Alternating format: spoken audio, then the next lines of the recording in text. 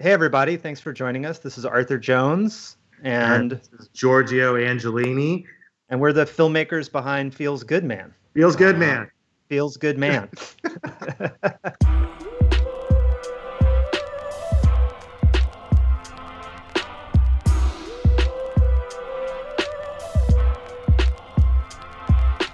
Hey, what's going on, everybody, and welcome to another episode of Fly Fidelity. I'm your host, Luke Bailey.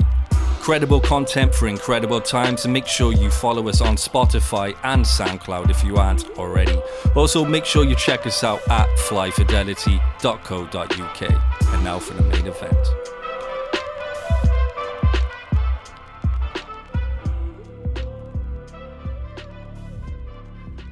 We have a guy in the White House. I'm not going to say his name. It was a defining moment. It was not just for Americans, for the world. And that mother was given a chance to say we are about love and not hate. And that mother did not denounce the mother Klan, the alt-right, and those Nazi mother. It was a defining moment, and he could have said to the world, not the United States, that we were better than that. The so-called mother Creole democracy, that's some bullshit. United States of America was built upon the genocide of Native people and slavery. That is the fabric of the United States of America.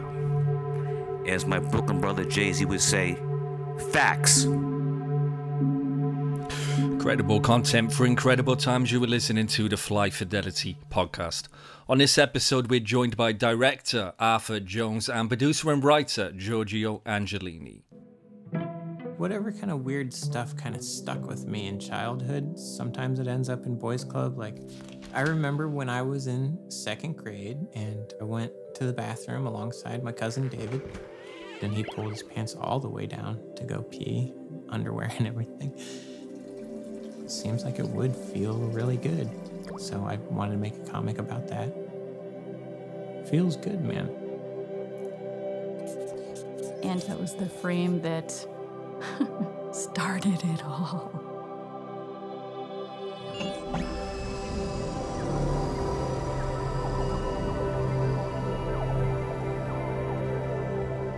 I just thought it was cool that I could just draw a comic, scan it in, and put it on MySpace, and then people would see it instantly. For anybody not familiar with who Pepe the Frog is, who is Pepe the Frog and how did this project come about? Pepe the Frog, for something as simple as a cartoon frog, is actually pretty hard to define. Pepe the Frog was created in 2006 by an American cartoonist named Matt Fury, who was living in San Francisco. And he was a character in this zine called Boys Club. And it was a pretty obscure comic book in America. Matt only did 4 issues of it. And in issue 2 of Boys Club, there's one page in which Pepe the Frog is standing in a bathroom, and he has his shorts pulled all the way down around his ankles, and one of his roommates walks in. And it's kind of a funny and awkward moment.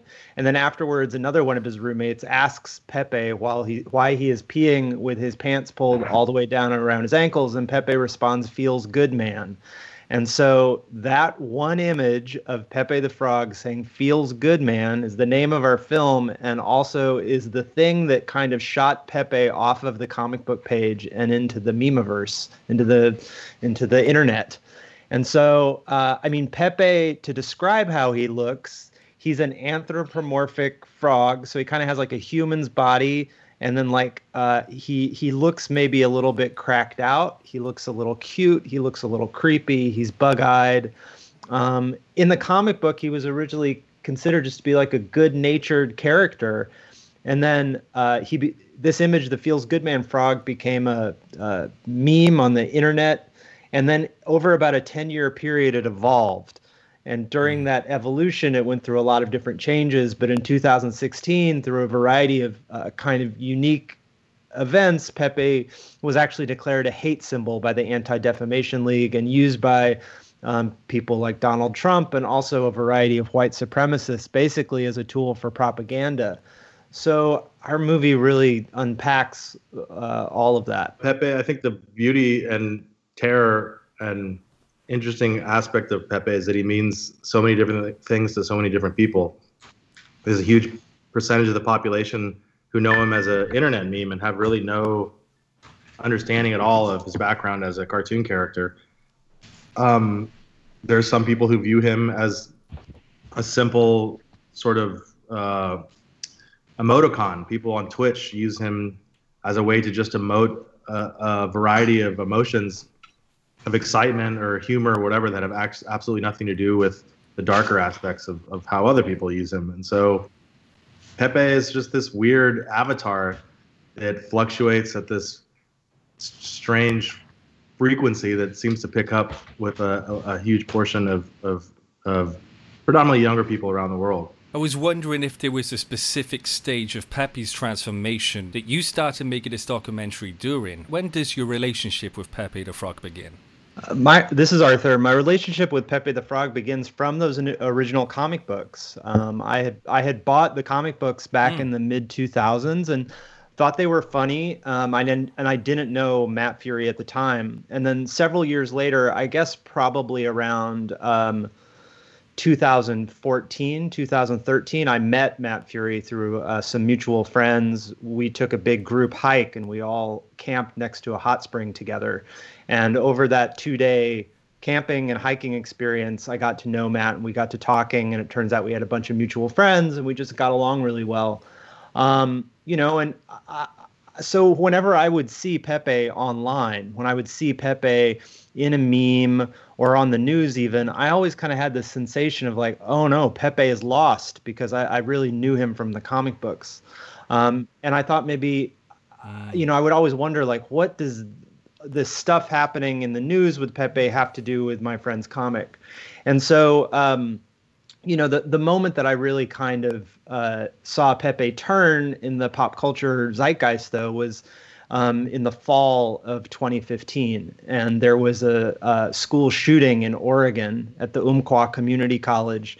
And that was on October 1st. And it was reported that someone had made a post on 4chan using an image of Pepe the Frog holding a gun. And it was reported that it was this school shooter. And so that had made the news, and people were like, what is this meme with a gun that people are using? And then 2 weeks after that, then presidential candidate Donald Trump retweeted an image of himself as Pepe the Frog. And so you were like, how is the leading candidate for the Republican Party and a school shooter both using this meme? And why isn't anyone really taking this story seriously outside of like kind of just a pop culture curiosity? So, that observing that was something that really kind of made me really wonder about the story as a whole. I thought that it could be an interesting project. And then I reached out to Matt in 2017 about doing a film about it. And he and his wife, Ayana, agreed, thankfully. And so we talked to Matt not long after Charlottesville in America, and not long after he had like officially killed Pepe. Yeah, this is Georgie. I was going to add like Charlottesville, meaning like this really awful Unite the Right rally that resulted in the death of Heather Heyer. It was this kind of big cultural inflection point in the country, but certainly for Arthur and I, and just in terms of just realizing we had to come to terms and really speak candidly and frankly about what was happening online and how people were getting radicalized, and why this silly green frog kind of sat at the center of so much of the story. So what about the evolution of this silly frog you speak of? Could you speak to the evolution that this documentary went through to tell Matt Fury's story and address those complexities of getting it off the ground? Was it ever challenging to strike a balance of trust and interest from Matt Fury because of this bad luck he's experienced in the past with people? Did the creator of Pepe the Frog ever trust you to tell his story? Did he ever not trust you, rather? I thankfully Matt did trust us, and at the very beginning, before we started filming, I really laid out to Matt exactly what it would entail making a film, and I think he saw how hardworking we were, and I think there were also times where Matt was uncomfortable with us filming things that were going on in his life, but thankfully I think he realized that. That he was going to be able to trust us to tell this story in a way that felt like really thorough and artistic, that would go beyond maybe like a 15-minute story on Vice News or something like that. So, he did trust us, but that's not to say that relationship was always easy. Matt's a very quiet person. He's a very shy person. He's most at home in his art studio, not in front of the camera. So there were definitely times where Matt was reluctant, but I think he also knew that in order for this to be like a work of art, he really had to not give us any editorial constraints. So part of his trust was really allowing us to make the film that we wanted to make. And Matt's only real request of us as filmmakers was to make sure that the artwork in the movie was really representative of his initial core vision of what Pepe was, and that the animations were really beautiful and well made and artistic. And so that was really kind of the only constraints he put on us as artists. Absolutely. I mean, a documentary, it doesn't skim over his responsibility, and it speaks direct to those feelings. What about your mental health in telling this story? Were you worried about any response or, at worst, attack from the alternative right? Did this as a creative project ever compete with yourselves being happy as much as Fury suffered? You're the first person to have asked that. It's kind of interesting. We've been, people ask about trolling all the time in the film. And for the most part, Giorgio and I have been very pleasantly surprised. People are ready to hear the message of this film. They feel like the sort of trolling and, this is a story about how trolling really moved off of these obscure message boards and into popular culture. And I think trolling is something that we have seen the cumulative effects of over the last 4 years. And it's something that a lot of people really feel infuriated and fatigued by. And so I think having a story like this is actually really welcome to people that have been observing this phenomenon and feel disturbed by it. So we've actually gotten a lot more positive, press and attention and nice notes and stuff like that from people that are truly appreciative of this story, that really have found they love Matt's artwork. They didn't know about it before.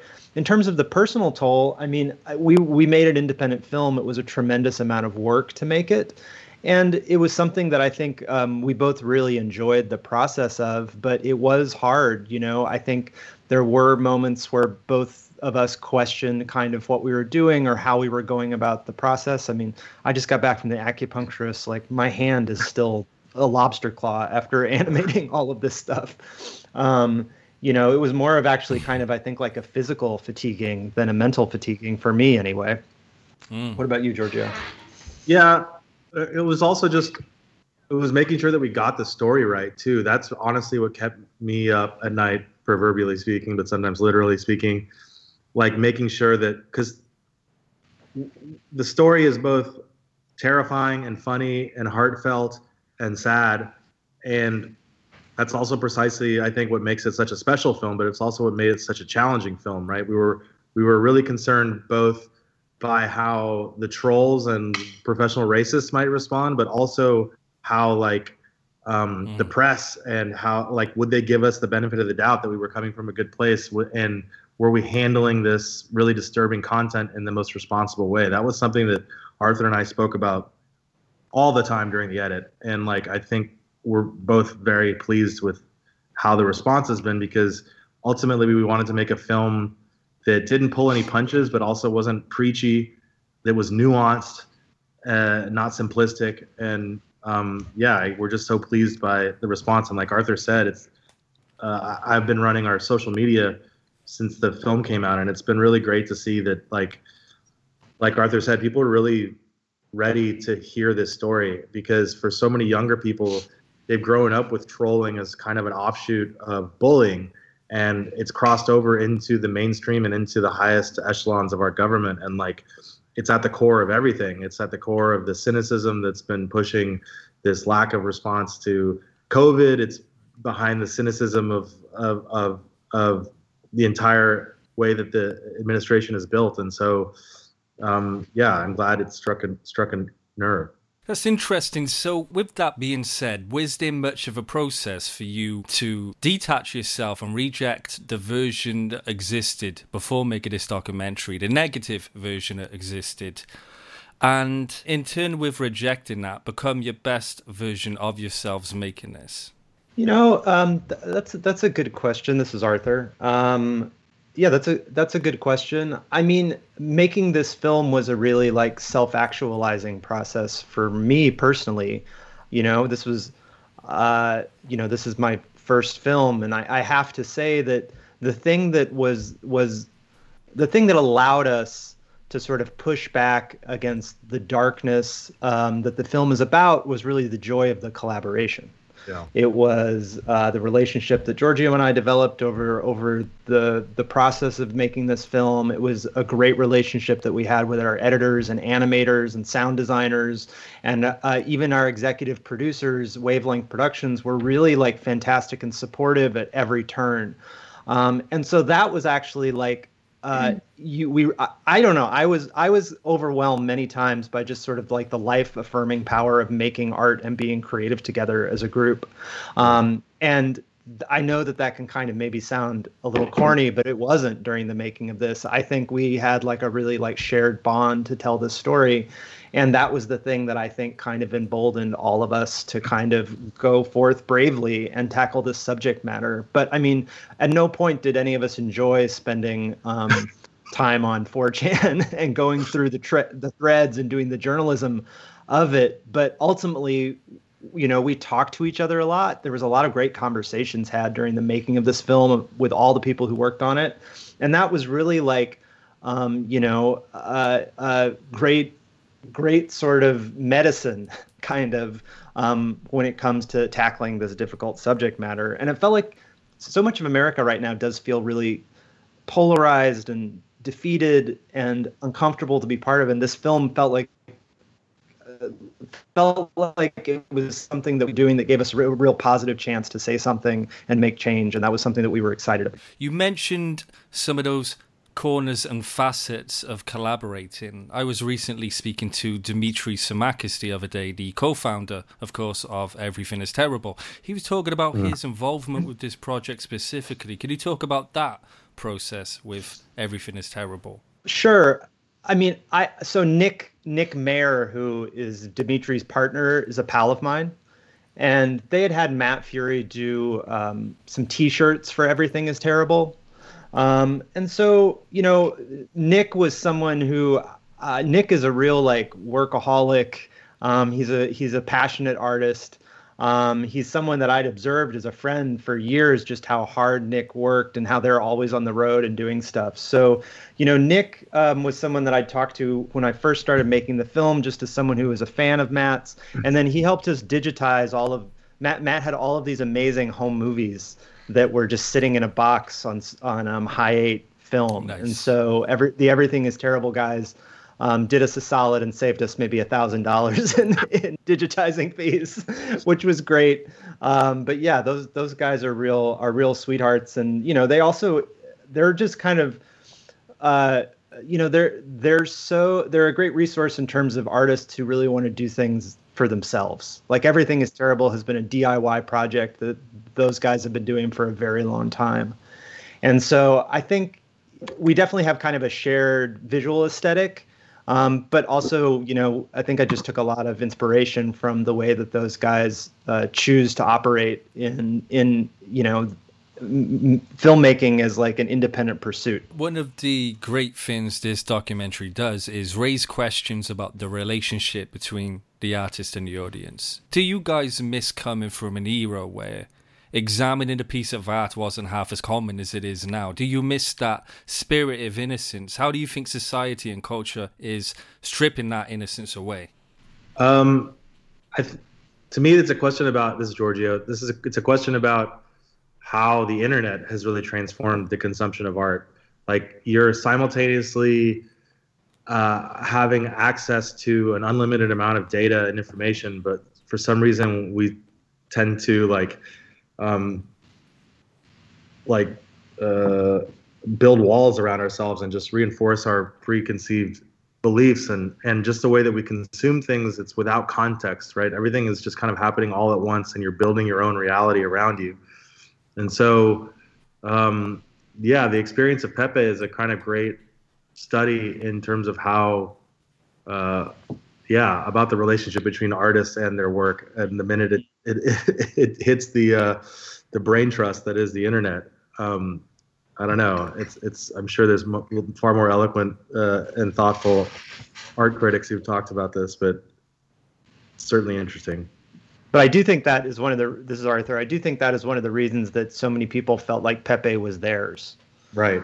Exactly. You know, it was something that when Matt sort of came into the picture and tried to reassert his true intentions for the character, both just publicly telling people what he felt about it and then also through enforcing his copyright, there was a real kind of pushback, because I do think people just kind of think that they own their own scroll. You know, it's just kind of like, you know, the version of their curated self is somehow representative of other people's intentions that are in different places. And so, you know, I think, we are kind of at this generational shift right now, in the way that people consume media, the way that they sort of take media and then use that as ways in which they formulate their own personalities as they're growing up. You know, it is a story of youth culture changing and speeding up and shifting. You know, that is kind of the subtext, I think, of the film. I've just always been into drawing. It takes tons of time to come up with a character. And then eventually it was Pepe. It's a happy little frog. He liked drinking and hanging out. It became Boys Club. It's one of the funniest comics of the last 10 years. Feels good, man. That was the frame that started it all. PP is the best. Pepe became a meme. I didn't even know what a meme was. There were all these boys trying to own each other on the message boards. In drops Pepe, right for the taking. He had gone dark. The white supremacist movement has taken over Pepe the Frog. Pepe escaped out there into the memosphere. It got so big that you couldn't reverse it. It seems incredibly random that this frog is going to represent white supremacy. Creating memes gave people who had never been involved in politics a way in. It was like making the internet real. I'm just a spectator to how things kind of evolve on the internet. It's a window into this dark place. Then it started to get strange. Pepe has permanently altered the course of history. Do you feel any personal responsibility for the bad stuff that has come out of this? Whatever Pepe meant to all these other people didn't mean the same thing to me. I'm doing everything I can in my power to shut these assholes up. Answer the question I asked you. Can we turn a recognized hate symbol into a love symbol?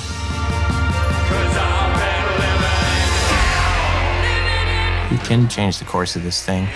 Suddenly, Pepe is being used as a symbol of hope. If you want to escape hell, you can't ignore it. You almost have to go to the center of it. Pepe the Frog is an omen because it's not going to go away until we hear the message that it has to say. So how did you pick the name Pepe the Frog? It sounded like pee-pee. To go pee-pee. Can you speak about the power this documentary speaks to in terms of encouraging your audience to engage in discourse on memes and viral internet culture? This is a documentary that pushes forward that dialogue about understanding older concepts and producing new meanings. Can you speak to that? In specific to Pepe and our intentions and the intentions of the animation, like the experience of Pepe online is a byproduct of the fact that like Matt is just an independent artist. When he scanned that page from Boys Club and put it on MySpace, there wasn't like a multi-billion-dollar media conglomerate pushing out the narrative and brand of Pepe. It just became this thing that morphed and transformed online on its own. And so for the film, really, it was kind of about, in a sense, canonizing Pepe so that people could engage with the true intention and then contend with their own relationship of Pepe. And hopefully that would spur a kind of internal conversation with themselves about how they engage online, and to understand that, like, these things don't just kind of come out of nowhere. There's a birth story to all of it. So at the end of the film, John Michael Greer, like our resident occultist, he says, that Pepe is an omen and we must listen to what he has to say. And I think you can take that as a kind of maybe silly joke, but if you start to take it seriously, you start to understand that there's really a lot of truth to it, that the commonality behind everyone's relationship with Pepe as a character, even if they don't know Matt's background, is that Pepe is representative of this particular youth experience across the world, this sense of alienation, this sense that, that global warming is this looming pandemic that doesn't seem the older generations are dealing with, or any number of sort of issues about income inequality and feeling like you're powerless. And for some reason, Pepe resonates with people at this particular emotional valence. And it was just the situation in America was just the case that opportunists sort of identified these kinds of people, these kind of Pepe users, and took advantage of that sense of alienation and doom. But I think what the story of Hong Kong kind of showed us is that it's always evolving, and that no one can really lay claim to Pepe in a sense. Yeah, I mean, I think to maybe expand on that, there's a lot of people who, if you are a passive user, if you're an extremely online person and you're sort of maybe a passive personality, there's a lot to fear in America right now. There is a lot of like legitimate fear, whether that's like the ability to pay for your education that you desire, whether that's the ability to like buy a house, the ability to like feel financially successful enough to start a family. There's a lot of real fears that people have in America, especially if you're someone who is choosing to sit sort of quietly alone and not really like putting yourself out there. And so there's that fear that people have, but then there was this moment in 2016 where the right wing very cynically decided to take that very real fear and twist it and push people towards xenophobia, racism, and that was something that Pepe just really became the signifier for. And so I think that we've seen another microgeneration pass in the time we started making the film, and now that we've finished it, there's a new group of Gen Z kids that recognize this, and they realize that this nihilism and cynicism that was sort of the predominant dialogue that was happening in 2016 on a lot of these like message boards or on gaming conversations and channels, they realize it's just not a productive thing. They realize that it's something that it's just fatiguing sitting in this negativity so much. So it has been encouraging to see that. So at which point did you personally experience Pepe, seeping into 4chan narrative and descending into a place of hate and being hijacked? What was that moment for yourselves? I mean, this is Giorgio, I had known Pepe as a meme, just having spent a lot of time on Reddit in my late 20s and early 30s. And I'm embarrassed to say that until Arthur told me about this project he was embarking on, like, I didn't even know Matt existed. But in terms of like so I understood him as just like a silly meme that was a kind of reaction image, and there was really no baggage attached to it other than that. It was really that I started to notice was when Richard Spencer got punched in the face personally, when I saw like, right. Oh, that's weird. Why is he making that connection? And then as I started talking to Arthur about the project, it obviously all started to make a lot more sense where that commonality was coming from. But it was, like we were saying in the last response to the last question, like a lot of it was very constructed, right? It's that this group of disempowered, predominantly men online happened to be using Pepe, And it's long been the strategy of professional racists to co-opt pop culture and ingratiate their hateful message with pop culture to kind of seep into the public consciousness that way. It's something that David Duke talked very openly about doing when he was running for public office. And Pepe is just this weird, 21st century extension of that. So we're talking about a documentary that was very much a learning process for yourself. Was there anything that stood out for yourself, Arthur, out as being the biggest revelation creating it? I mean, the thing that, like Giorgio's moment was the Richard Spencer moment. For me, the moment was that school shooting, and then, followed by Trump basically, retweeting an image of himself as Pepe, where I was just like, what in the world is going on right now? And how is this something that no one is talking about? I felt like it actually was this moment where the internet, the most obscure places of the internet were really bleeding out into culture, and everyone was kind of ignoring it. And then simultaneously to that, I spoke to Matt about that incident, and I think he was baffled by it. It was something that we all felt baffled by. So I think that was the beginning of this questioning process about what is going on. How are these sort of niche online communities really taking advantage of the attention economy and gaining power and significance within American culture? I think for me, the surprises on this, I didn't realize that America was as angry as it was. I think I had maybe just been, I had a lot of other things going on in my life. I didn't feel like, I thought that I understood America in 2014, 2015. And then when in 2016 hit, I realized I really did not understand America. I had sort of lost track of what was going on in the rest of the country. And the rest of the country was feeling this sense of pathological outrage. And Pepe had become a symbol for that.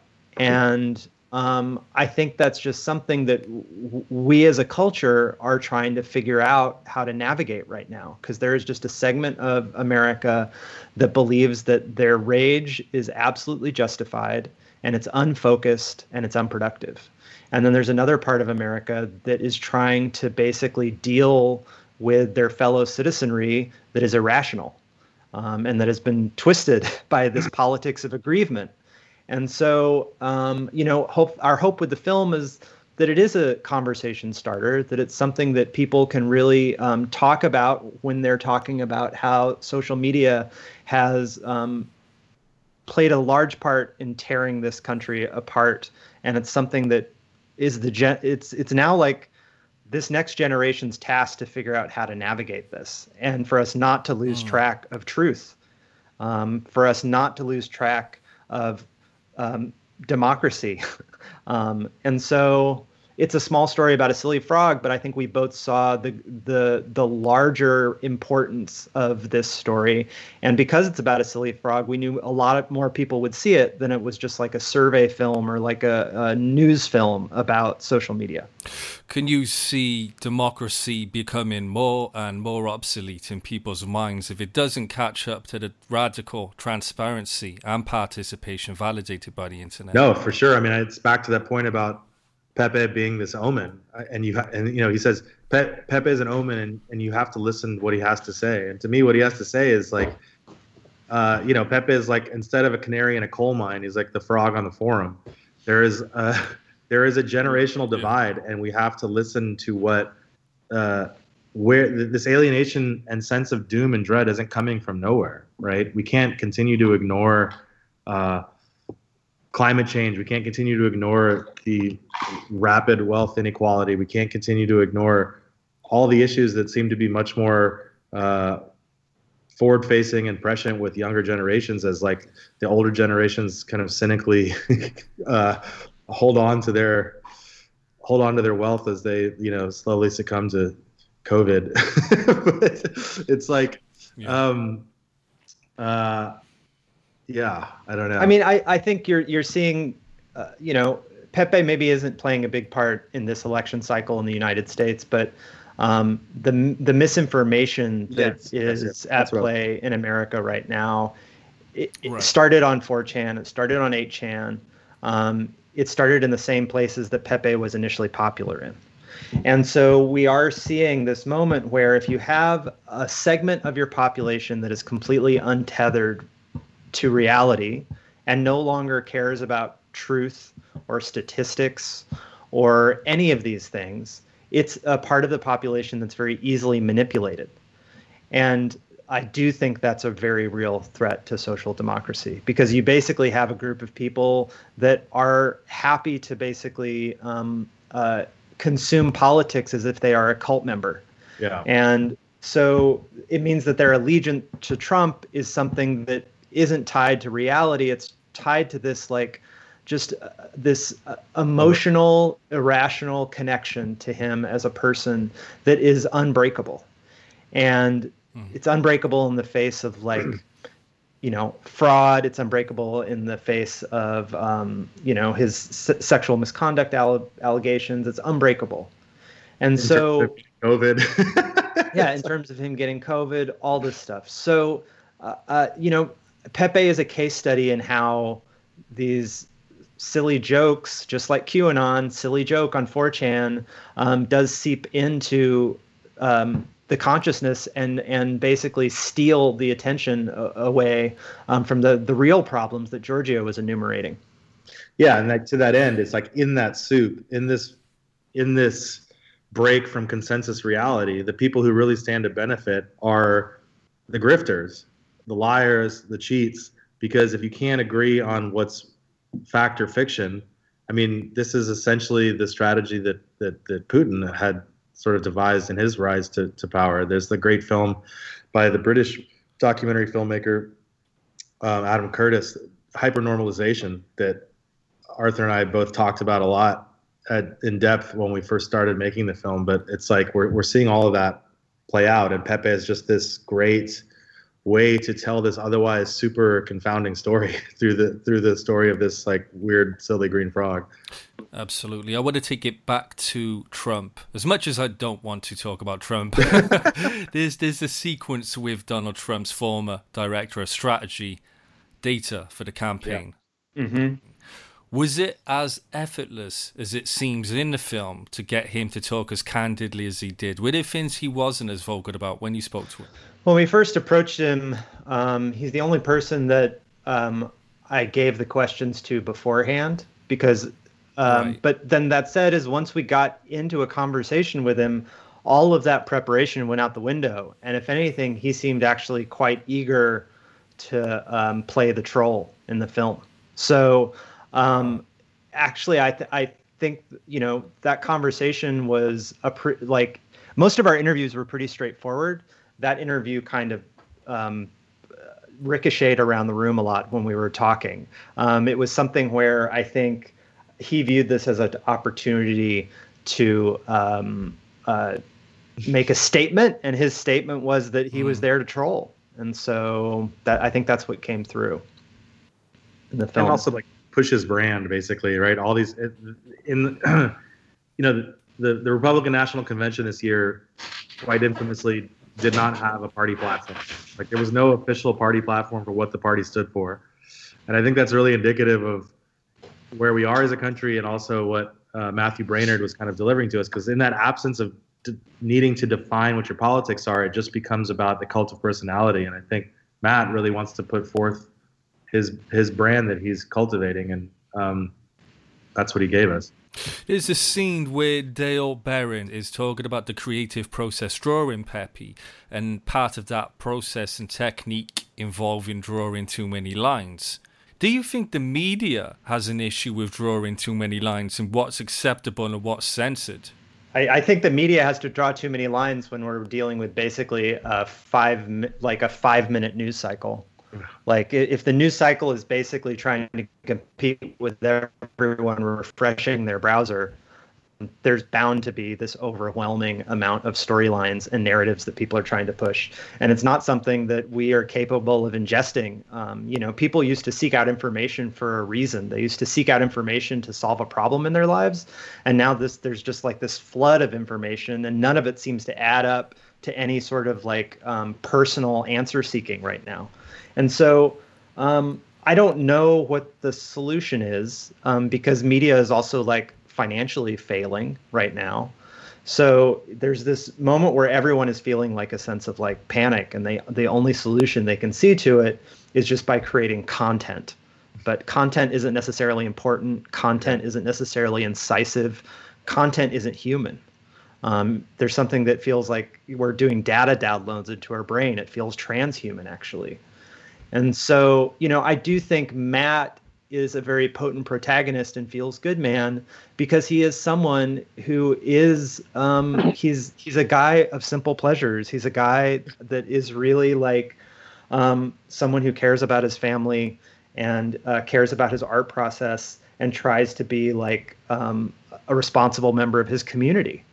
And I think part of the film is you see Matt sort of confronting the doom scroll of Pepe and dealing with it, but not necessarily getting sucked into the machine. You don't see Matt like picking fights on Twitter and trying to become a political pundit. Yeah. He's doing what he can do in a way that feels true to himself. And then at the same time, he's also being responsible to his friends and family around him. So I do think it's just this reinforcement of truth and reality, whereas the conversations you're having in Instagram are not real life. What is real life is the conversation we're actually having right now. It's mediated through technology, but this is a real conversation. Ordering a coffee from someone and having a small talk with them is real. That's real.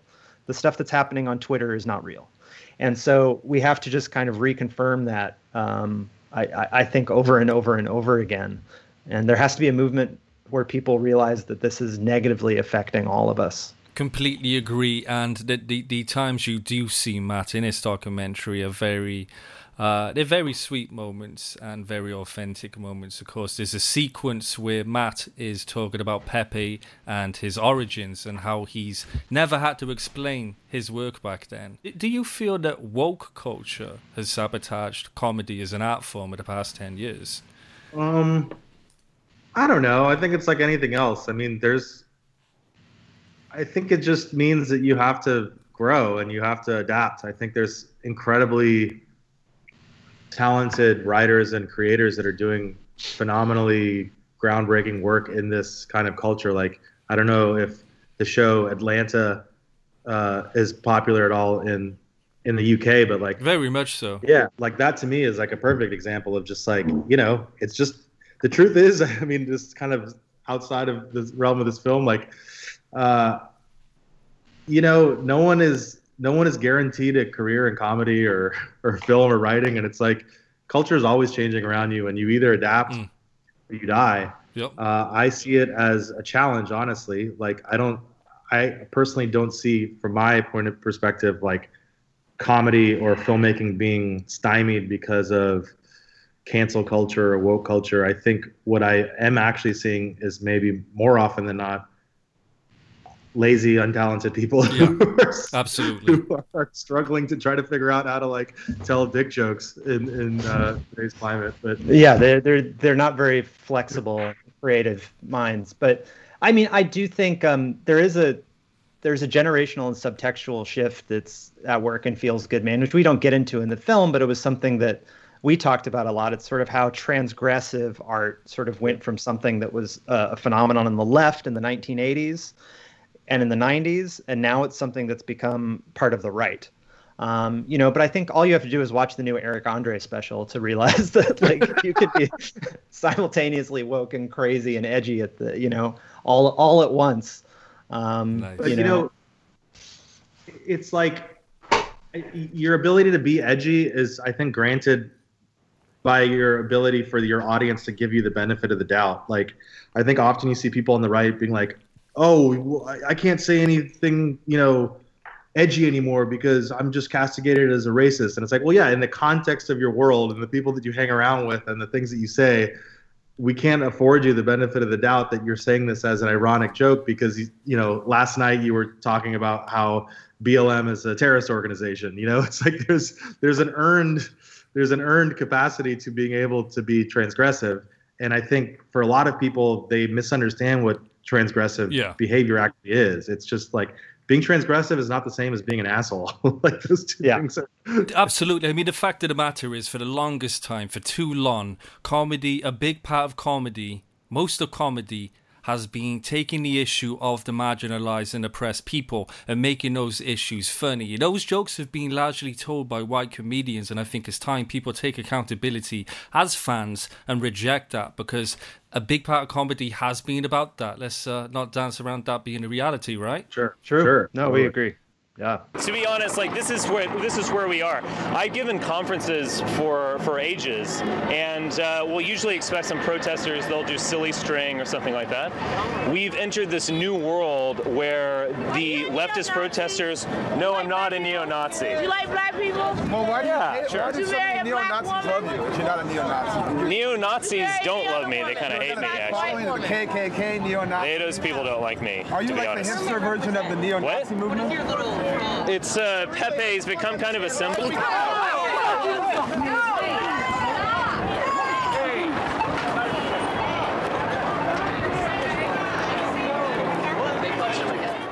One of the themes in this documentary speaks to the effect and power of this meme magic. I mean, were you familiar with meme magic, and do you hold any superstitious views and have any of those views come to fruition during or after making this project? Well, people would talk about meme magic on 4chan all the time. So when I was doing the initial research on the film before we started making it, where I was just spending hours on 4chan and hours on 4chan archives, people would talk about meme magic a lot. So we always had this we always had a note card up on our bulletin board where we were breaking the story that said meme magic ? And we knew that we had to do something with it. And then then John Michael Greer came into our lives. You want to talk about that, Giorgio? Yeah. Oh, yeah, for sure. No, I just happened to be doing a podcast for another project I'd worked on. And at the end of the podcast, they asked what our next project was going to be. And I started talking kind of vaguely about Pepe because we didn't want to be totally public about the film. And then a fan of the podcast reached out and was like, hey, you should check out this writer, John Michael Greer. And I passed it along to Arthur, and we started reading up on his work and listening to him on podcasts. And we're like, oh, my God, we have to talk to this guy, because at this point we had already interviewed. It was one of the last interviews we ever. Was it maybe the last interview we did? No, but it was close though. Was that the same trip? Yeah. Was that the same trip we did the Anti-Defamation League? Yeah. Was that the same? No. Yeah. Anyway. Sorry, but it was towards the end of the process, and and when we shot it, we were like, we weren't sure how it was going to go, but as soon as the interview started, it just had its own unique energy. It felt like a really special thing when we were in the room with John, and then I think it was most of the interviews we would do would be very long, like several hours, and John's interview was pretty brief. It was less than an hour long, and so. Yeah, I think we both immediately knew that it was going to have a special place in the film. One, because it's fun, but it's also thought-provoking. I think you as an audience member have to decide whether to give John some credibility in your own mind or not. Right. I think it's it makes you think about filmmaking and the process. You're like, why did these guys put him in the movie? Am I going to take him seriously or not? So we liked that friction that he provided. And then, John's other work, which we couldn't really get into in the movie, he always talks about how magic, by his definition, magic is the politics of the unheard. And he talks about historically, magic has been popular in slave populations, people that feel as though they don't have actually any agency in the politics and the society they live in. And so, he was talking about this alt-right moment where there was this group of Americans, and Giorgio and I would agree that most of the guys on 4chan have a lot of social power and social currency, but they feel as though they don't. And so meme magic for them was a joke, but I think it was also something that was for them part of this cry of, in their minds, desperation. So all of that went into that conversation with John, and it was as filmmakers, very like exciting for us to just kind of like turn the camera on and see what happens. It was a very fun shoot part of. Yeah, there's an absurdist quality to it. Like if you believe that just focusing on a hyper sigil and like making Hillary collapse, like, that's up for you to decide if you want to believe in that at all. But I will say that, memes, in the same sense that magic is the tool of the unheard, like memes, and specifically internet memes, really become tools for democratizing politics and democratizing propaganda. That you, as a little keyboard warrior behind your computer, can potentially make something that the president retweets that completely upends the entire relationship between a political leader and the electorate, right? Suddenly you become an active participant in the political process. And when you think about meme magic, you really like are talking about the democratization of propaganda in a sense. And then also, John is an acolyte of Dion Fortune, the British occultist, and she always talked about magic as being like art in accordance with will affecting change in culture. And so we're in this movie, we're taking this silly frog and talking about him in a very serious way. And so, but at the same time, we understand that there's a surreality to it. And, that was just, it felt like kind of necessary for us to tell the story of Pepe with this like wink and a nod and asking the audience to expand their own imagination when considering this story a little bit. I will say there's been this kind of like thing that was very popular in the internet in like 2014, 2015, 2016. It was this voice of like new atheism that was very popular by thinkers like Sam Harris and Richard Dawkins and all these sort of people. And I grew up very religious, and in my 20s considered myself an atheist in response to having grown up as a fundamentalist Christian. But there's been kind of like in the last 3 or 4 years, and even making this film, I've started to have like a little bit more of I wouldn't say like a spiritual awakening, but feeling like I have to be sort of more open to human potential and to realize that like, we do have, if you're just sort of approaching the world through this cold view of atheism, you're not necessarily sort of thinking about humanity and all of the potential that it might have. And so, I don't know, during the process of making this film, I found that my heart has started to maybe open up a little bit to some other ideas. How much do you think talking to Duncan Trussell has enabled you to explore these themes we're talking about together? It is funny. Like I got into Duncan's an interesting guy because I like the way Duncan is able to talk about depression as Satan. That's something that I found to be like very potent when he would talk about, he's talked pretty eloquently over the years about how the way he chooses to confront depression. And he grew up religious, same as me, and can't say I really know Duncan, but have listened to his podcast a fair amount. He really kind of is able to take the esoteric history of our mass mind and then kind of spin it into this like hilarious, weird discourse that has been. It's a fun way to think about things. When you listen to him, you start to like talk like him, and so there's a part of that I think has influenced it. We can send you a conversation we had with him. If you want to see it. I would love to. I would love to see that. 2 hours long.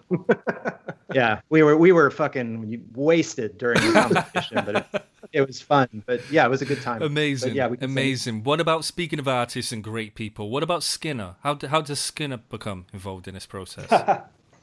Well, I feel bad. There's a lot of Skinner that ended up on the cutting room floor. I think Skinner was about to give us his own movie of Pepe at a certain point. Skinner's an amazing dude. He's an amazing guy who's like one half Jack Kirby and one half Tony Robbins or something. He's a friend of Matt's. I didn't know him before we shot that scene. Like when we were walking into his basement in the movie, that was the first time I met Skinner. And Skinner is a guy who has a pretty interesting backstory, and he's really figured out a way for his art to be like very real therapy for himself. And then he also kind of realizes that I love the way Skinner uses social media, actually, because he has a lot of Instagram followers. He has like, I think 120,000 Instagram followers. And he really uses Instagram as like a form of encouragement and kind of like, I think, helping people like, he's not using it just as like a tool to sell his stuff. He's really using it as a way to reach people who are maybe a little bit isolated. And I've found myself encouraged by Skinner's Instagram feed pretty much constantly since meeting him. Yeah. Like demystify the process too. I mean, I think that's something he said in one of our Q&As with Matt, that Matt encouraged him to become an artist because he felt like it wasn't something he was capable of doing. So I think in a lot of ways, like Skinner's social media presence is kind of reaffirming that realization of, encouragement for others. You mentioned the word tool, taking it back to a couple of minutes ago. Who are some of the artists creating comics now, using their medium as a social tool for change that inspire you as comic fans? Oh, that's a nice question. I mean, I just bought Simon Hanselman's Seeds and Stems yesterday. Nice. And I started reading that. And that's definitely his comics. Actually, I don't know what pronoun he prefers. Their comics kind of remind me of that spirit of Matt Fury's comics when he started. There's a lot of, we feature Johnny Ryan in the film, and Johnny's work is filthy and disgusting, but I am a fan of it. There's also New York Nico. He's not necessarily a comic. His father happens to be a super important, legendary graphic designer, Stephen Heller. But New York Nico is a guy on Instagram who's really taken the role of man in the street, documentary filmmaker of New York specifically, and really celebrating the kind of last vestiges of old New York. He's an incredible ethnographer and full of life and humor, and like is constantly just improving the lives of the people around him and celebrating all of the weird aspects of New York. And so I find him to be like a daily inspiration for these dark times. Very dope. That's true. And then other comics I've read recently, I like the stuff of Patrick Kyle a lot. I like Jesse Moynihan's work, who works on the Duncan Trussell show Midnight Gospel. Yeah, it's a real great time for comics right now, actually. Is there any other artists whose work and story you'd like to talk about for a future film? To kind of go back to the last question, I guess it bleeds into this one. Brad Trommel is like an artist who does some incredibly wild, interesting work that's kind of mind-bending. He's kind of taking this moment of irreality and upending it and kind of pushing the limits as to what people are capable of believing. And he's very good at Photoshop. So I don't know if he's someone that I'd like to spend a little bit more time with, because he's kind of, I would say, a troll, but maybe a troll for good. But it's kind of one of these things where you're playing with fire and you're not sure what. I could totally see Brad Trommel inadvertently starting a war or something. Yeah, I mean, it is funny to there is a little bit of a precedent. I think someone made a film about it. I have not seen it, but Matt is part of this independent comics community that in the 80s kind of got put on blast because there was this dude named Mike Diana who did this very, very filthy comic called Boiled Angel. And he was basically making it as a zine, and it was very obscure, but it got turned into this culture war moment. And he was actually put in jail for a period of time because the